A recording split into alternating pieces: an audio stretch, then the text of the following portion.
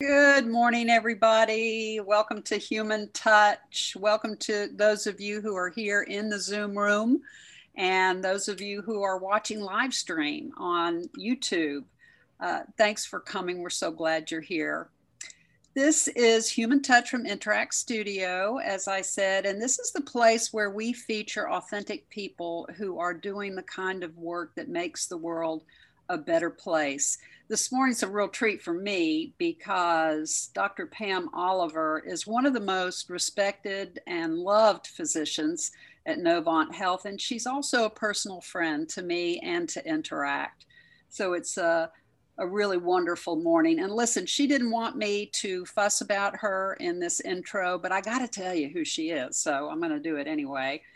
Pam's an EVP, of course, serving on the executive leadership team at Novant Health. And she's also president of the Physicians Network. She is the first woman and physician of color to do that. And she oversees, in that role, she oversees 620 clinical sites and 2,800 physicians. Wow. She is a North Carolina gal. She grew up in Rocky Mount and was awarded a handful of those coveted scholarships that people hope and dream for, beginning with the Moorhead Scholarship to attend UNC Chapel Hill, where she stayed on for medical school. She is an OBGYN, practicing for the last 15 years at Novant Health Woman Care, and is just a lion heart in every sense of the word. So genuine. Okay, welcome, Pam. Hi, Lou. Thank you for having me. It's a pleasure to see your face after all this time. I'm glad to see that you and the team are doing well. Yes, yes. And let me ask you, I mean, first and foremost, are you and your loved ones safe? I know that you and your husband, Mark, have 3 kids, and I think 2 of them are twins, aren't they? Yes, we've been blessed. I'd say that we have stayed safe during COVID. My husband is a dentist, and if you read the graphs, dentists and dental hygienists were some of the highest risk from an exposure standpoint. So we've had our deal of stressful times this past year. My kids, one was my youngest son is 12, Miles. He's the one I described as the wild card. He's the one that teaches us to live life and value happiness in everything we do. And he's been in school in person the whole time and has done well. And I do have 15-year-old boy-girl twins. They will be 16 in a couple months. And they thrived. I've been really lucky. They all learn differently. And so we've been able to adapt to make sure that they didn't lose ground. But it really did point out, I mean, this last year pointed out how they are individuals, and there was not a one size fits all to how we approach their mental well-being, their academic and scholastic achievement, our family time. So I can definitely say we've been blessed and we're all doing well. Thank you for asking. You bet. You bet. You're a great person to ask this. How has the pandemic changed the human side of healthcare? Yeah, it's a great question. So first, let's think about, I mean, healthcare is about people.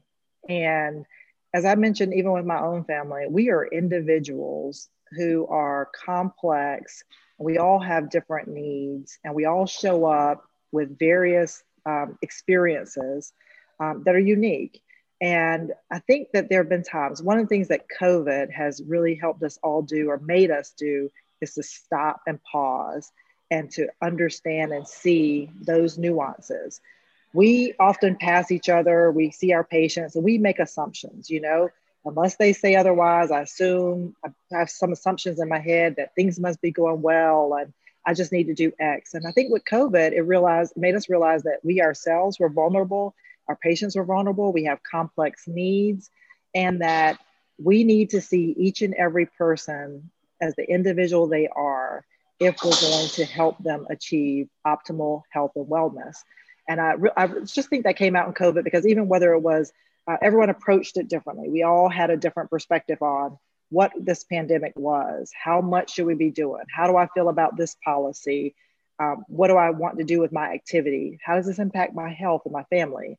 And so I really think that, you know, it helped us to think through how to build trust with our patients, because I feel like the only way we make progress with improving the health of our patients and our communities is we have their trust, we have their interest at heart, and we build those relationships. And that's what healthcare is about. You only get that relationship if you truly value people as individuals.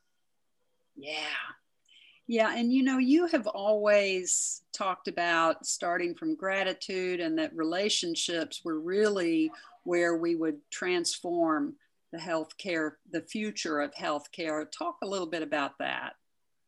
Well, it's that, you know, one of the struggles I think we've had with healthcare over time is that the system is complex, and it's not between the payer, the way the payers kind of set things up, the way our traditional systems are set up. It's easy for all of us, both the physicians and APPs and the patients, to feel like cogs in a wheel. And that's not it may work when things are going well, but when things start to break down and you're experiencing healthcare, you have specific needs, you need someone who can help you navigate and see you for the person that you are. So it goes back to that trust. Like, you know, we engage with our teams, and we have a lot of work we do around the human experience, the patient experience, and the team member experience, because to us, we know that if we have that trust with our patients, they know that we have their best interests at heart, that we work together as a team. So we value each other. We work together as a team to help get our patients the care that they need. And we know that when patients feel that compassion that we have for them, the outcomes are better. There are lots of studies that show that compassionate care leads to better outcomes, because patients are more likely to listen and say, I agree. I trust that. I'm going to do that. I'm going to follow up, whatever it is. And so we ultimately know that outcomes and everything that we hope to achieve from a wellness perspective are better if we have trust and relationships. And I think we only get that through a personalized human touch, high human touch model. Yeah. You know, so many of us have fallen back in love, I believe, with the frontline workers and the people who take care of us in the emergency rooms, and the folks who have tended to people who had to perish in ICUs without their loved ones near. Does do physicians and nurses feel appreciated right now as human beings for what they have been doing to take care of us over this last unthinkable year plus? Absolutely. I mean, I can tell you that, well, first, our teams and healthcare teams across this nation and internationally have shown up and truly shown what is at our core, which is the sense of mission and purpose to take care of people and our communities. That was really, really, I'd say, something powerful for those of us who are caretakers in any way. That is why many of us go into healthcare, because we have that sense of mission. We want to help others. And I think that we never were able to show that more than we were in COVID. And I think it helped that we were able to do it as a team. So when we saw our teams pulling together a year ago, I mean, I think it was April last year, where we had shut down the care. We didn't know about our mask situation. We just, you know, patients were being admitted, maybe not the high levels like we had in January, but it was a little bit of how do we keep our teams safe, and that reality of healthcare being a industry where we actually can be exposed to things that can impact us personally. It's an occupational hazard. That, you know, it became scary, but we saw our teams pull together. We saw our teams kind of rise to the occasion and say, what do I need to do to take care of these patients in our communities? And then we saw our community stepping in. I mean, we were overwhelmed with the requests for, can I make masks for you? Can we make face shields for you? People dropped off baskets of food. Businesses dropped off meals and snacks for our teams. And the police and fire departments came through, and they did parades around our hospital facilities. And I'd say it was those constant pick-me-ups that helped us get through. I mean, and it really was it showed that it wasn't for naught. You know, sometimes I think that we get into this kind of, we can get into a little bit of a transactional relationship with each other just in life. And I feel like COVID really did, if there was any silver lining from a healthcare perspective, it really did show our teams the value they bring to the community. And I do believe now more than ever, we have the trust of our communities and we aim to keep it. Yeah. You know, I always love working with physicians. We have a group come in, as you know, and go through a series of stories and storytelling. And I'm so touched by the fundamental drive that pulls a person into healthcare and medicine. And the most cherished moments are with patients, and the triumphs are with helping someone overcome, and the greatest losses and soul-wrenching moments are those that don't make it. We don't typically see that in our folks in healthcare, our physicians and our nurses, do we? No, it's tough work. And I think that sometimes when you're wealthy and I mean, not wealthy, when you're well and healthy, your engagement with the healthcare team looks very different than when you're in a vulnerable period. And our teams show up differently, I think, depending on that acuity. And I'd say as a OBGYN, I say we have the best of the best. There's nothing like being part of a birth, right? You're part of the beginning of new life. It's a moment that the parents remember. You go to Costco and people stop you and they're excited because you delivered this baby. But it's also the worst of the worst to have a bad outcome with a new mom or a new baby, or pregnancy in general can be devastating. And so, you know, I think that this is something that we obviously deal with on a day-to-day basis. We train ourselves to be able to deal with the complexity and compartmentalize a little bit of the good and the bad, you know, the ups and the downs. But, you know, it's not for everyone. And I think that I truly cherish that healthcare is a calling for most people, because we have our ups and downs when it comes to, you know, insurances and other things, and it changes constantly. And in the end, if your heart's not in it, then I think you struggle. Yeah. Well, as we certainly are bound to do in turning to COVID, I have a question in the chat for you, which is, what do you say to someone who is resistant to getting the vaccine because of something they heard online, or fear that it was developed too quickly? So specifically addressing that concern about it being developed too quickly, I'll go into that. But first, I'd say whenever we're engaging people around the vaccine, it's important for us to understand where they're coming from. And we want to, like, the messages that they've heard. And ultimately what we want to align with on them is, what do you want? You know, we've had people who have, they're restaurant owners and they just want their restaurant back open, and they're struggling. They want it open. So they would like for us to, you know, snap our fingers and the pandemic go away. And it's just not a reality. So we have a little conversation around, how are we going to get your restaurant open? Well, it's going to take that the activity goes down, that we aren't seeing people dying. How are we going to get there? It is only through this vaccine that we're going to get there. And so if too many people like you say, well, I don't have to opt into this, I can't guarantee your restaurant will be successful or we'll get it back open as quickly. But if we come together as a community and we value that this is about our communities reopening, about keeping our kids, getting our kids in school so they can be educated, it's about saving lives, whatever it is, touch on being able to see grandma, is touching on those points that are really important to get down to an individualized message.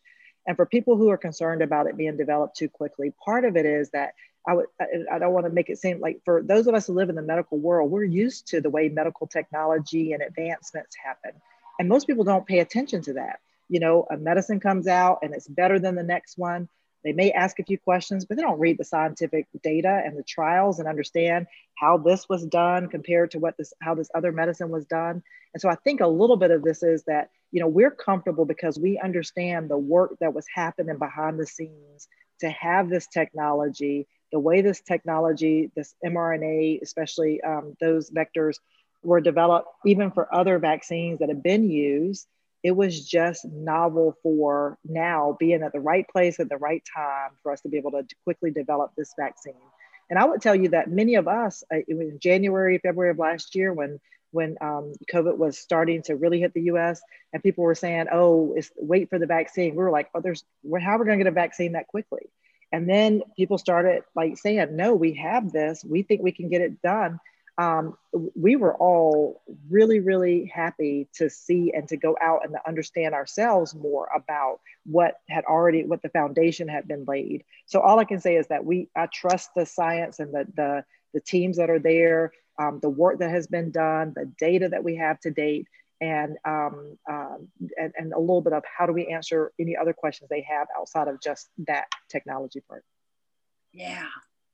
Yeah. Now, to the mask dilemma, you know, what can you set us straight on that? Because certainly we've heard that, you know, well, all of a sudden the CDC seemed to surprise us with relaxing guidelines, and that individual business owners aren't ready to do that, and that there's an overall blurred line and confusion going on. Set us straight. I have to say the CDC is in a tough spot, right? This country wants to move forward. You know, people want to move forward and be able to resume a normal life. And yet we don't want to have people dying from, you know, any more people dying from the pandemic or additional surges. So I understand that they are balancing many priorities here. I'd say that to be clear on the CDC mask guidelines, what they said is if you are fully vaccinated, which means 2 weeks from the second dose, if you had a 2-dose vaccine, or 2 weeks from the first 1-dose vaccine, then you do not have to or feel the need to wear a mask indoors, outdoors, if you're around others, because the vaccine has been shown to be highly effective. Now, and highly effective from causing severe hospitalizations and death, right? Doesn't mean that like none of the vaccines are 100% against you maybe contracting COVID, but not getting severe symptoms. Now, for those people who are unvaccinated, this does not apply. So if you have not gotten the vaccine, the recommendation is that you continue to mask. The problem is we are relying on honor code, you know, Scouts honor or whatever to say, am I in a room with people who are vaccinated and therefore not masking, or am I in a room with people who are not masking because they just don't believe in masking and they haven't been vaccinated? If you're the vaccinated person, I would say you can rest assured that you're still, even if you were exposed to someone unvaccinated or someone who had COVID, there's still a low chance that you would actually contract it, especially and have anything severe. So you can have that reassurance. We don't know a lot about some of the variants. We don't know about the longevity of some of the immunity yet. So what I've been telling people is, even if you are vaccinated, just use your best judgment. Where are you? How much of a risk is it if you're indoors and you're in a situation where you think that there's a lot more risk versus outdoors and you really have a lower risk? How much do you know about the people you're around? Do you have children who are not vaccinated and they still need to protect themselves? So maybe you need to think about where you're going and where your children could be exposed. And I'd say for owners of businesses, it comes down to one, your staff. You know, do you need to protect your team? Because you don't want, you know, if your team's maybe not vaccinated or some of them are, some of them aren't, you want to protect them. You don't want your restaurant to be a place where people are suddenly getting sick or your team gets sick. And then you don't have a workforce, which we know we're all struggling with. So all that to say, it's not perfect by any means. It still allows for, now when I was out, I was interested Sunday, I went to Costco and I was like, let's see what it's going to be like. Because Costco specifically said, if you're vaccinated, you don't have to wear a mask. So I thought, well, we'll be the wild, wild west in here. I think about 85% of people were still masking. And I don't think that was because they weren't vaccinated. I think it's because it's comfortable, they feel better, and they feel like they're protecting themselves. Yes, yes.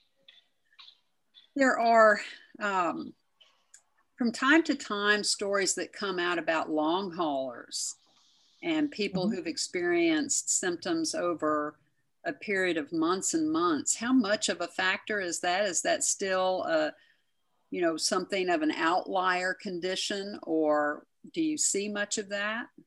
We're seeing it, and I don't know if I have the statistics on what percentage of people are long haulers. There are two dynamics here. One is the people who were symptomatic with COVID and then have residual, whether it's brain fog or fatigue or whatever, and we definitely are seeing it. Early in the vaccine efforts, they were actually showing that some of those people, their symptoms improved once they got vaccinated. So was it this rev up of their immunity that helped them to truly overcome it? We're not sure. We're still looking for more data on that. And it's not anything where there's a definite treatment. It's more supportive for whatever symptoms the person has. So if you have brain fog or if you're having some shortness of breath, we assess, make sure there's nothing bigger going on, and then we make sure that you have what you need to control those symptoms, but there's not a fix. There's not a medication or something necessarily fix it. So once again, we don't want to contract COVID and be that person who gets that long hauler syndrome. The other thing that's been coming out more recently is there's COVID, we know, increases this inflammatory response in your body. And we're seeing an increase in diagnoses in children and in adults, even those who were either very minimally symptomatic. So this isn't tied to I almost died from COVID and now I have this stuff.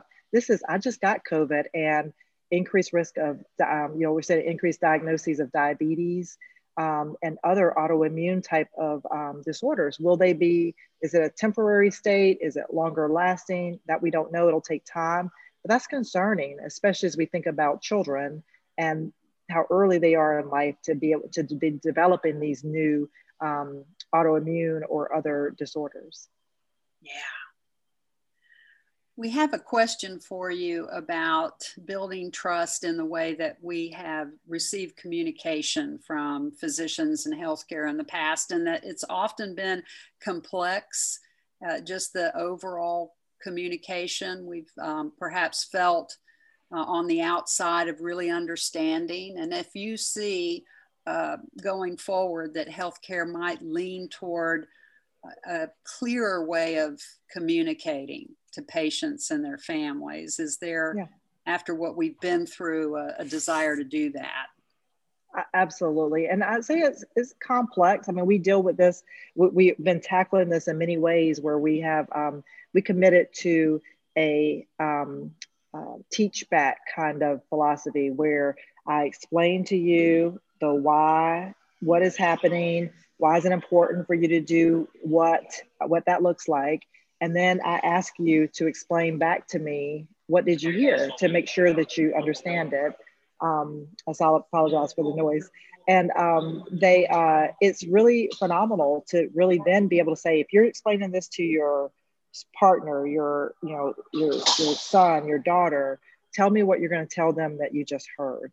Now, many people need it in writing. And so what we've also incentivized not incentivized, but really promoted for our teams is to really put down in we call it after visit summary, the note section, what is it that I just told you that you can then refer back to if you have information? How do we have lots of resources to be able to send people to either websites or to actually print off information about things that they need to know. We looked at a lot of these, and I say none of them are perfect. We have to think about it from a health literacy perspective. Some people don't want to read it. They need to see a video. And so as a health system, we're investing more and more. We have that luxury of being able to invest in those things. You have to understand smaller practices or some may not be able to provide those same level of resources. And there are a lot of resources out on the web that we actually want to target people to the right ones. And so there's a lot of work around this, I'd say, going on. And we absolutely want to commit to making sure when you leave that you feel empowered to make sure that you have the information you need. And part of that's advocacy on the patient part, that patients can speak up and say, can you give me something in writing? Or where can I go get more information about this? Or did you put that in my note, just to be sure that they have what they need? And I would hope that most physicians and APPs would value that and respond to that and get people what they need. And we're trying to hardwire that as much as we can, because we see it in our survey responses that people say, did I get enough information or education about what's happening with me? And people may love their provider, but that's the one thing that maybe shows up that we have an area for opportunity for improvement. So we're committed to that. And I'd say it's going to look different depending on, it's easier for certain things that we see more commonly. It's easier for people who have a personality where they do it already, they go the extra mile. But we continue to chip away at it to make sure it's hardwired and consistent experience for our patients. Yeah. Well, I know you and I have talked about the love you have for your practice, and certainly you've been drawn into leadership now. A very, I can imagine an exorbitant amount of time you spend now in leadership. But tell us, what makes your work meaningful? What is the most important thing? Why are you as passionate as you are, leading a pretty complex schedule now? What keeps you going? What makes your work so important? Well, I think to understand that a little bit, I won't get into a lot of it, but a little bit has to go back to my why. And my why is very much about my sense of community. I come from Eastern North Carolina, you mentioned. I have a strong sense of community or village or tribe or whatever you want to refer to. My grandparents, my parents, everything was about take care of each other and that we thrive together. And so when my dad had leukemia, and that's what drove me to healthcare, I just seeing his experience. And there's something like when I mentioned a calling, I love taking care of my patients because I love the impact I have on them. And so I start my weeks on Mondays with clinic because I get to ground myself and seeing my patients and taking care of them and seeing the impact I can have on them individually, the investment I'm making and being there for them. But I often tell them I get more from them than they get from me, because truly the relationships we built, I feel like I value that because I've done that with my patients. It's priceless for me. They teach me a lot about humanity, about reality. And then I get to leave there and go out and say, how can I impact the world and this community in a greater setting, a bigger setting in my administrative world? So a lot of it comes back to people and my sense of community and commitment to our community. Yeah. Well, you are a bright light, and I can't tell you how much I've enjoyed being with you. I know everybody in the house has as well. I can't help but think that just more rich conversation on a personal level like this does so much to clear any kind of boundary between us. And as folks are writing, thank you, you're so likable, and you are as genuine as they come. I don't know anybody more down to earth. Sometimes I think we're intimidated by physicians, and you're just good people.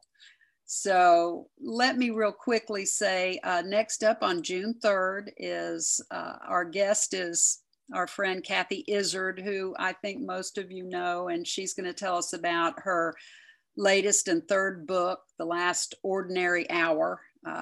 Really provocative title there. I want to say a shout out to the Interact family, Porter Metzler, Michael Samet, Jess Barilla, Susie Adams, and Patrick Sheehan is in Colorado, I know. But once again, a big hug and a warm thank you, Pam, for being with us today. It was great being with you, Lou, and I look forward to seeing you in lots of settings coming forward. So, okay, thanks. Bye, everybody.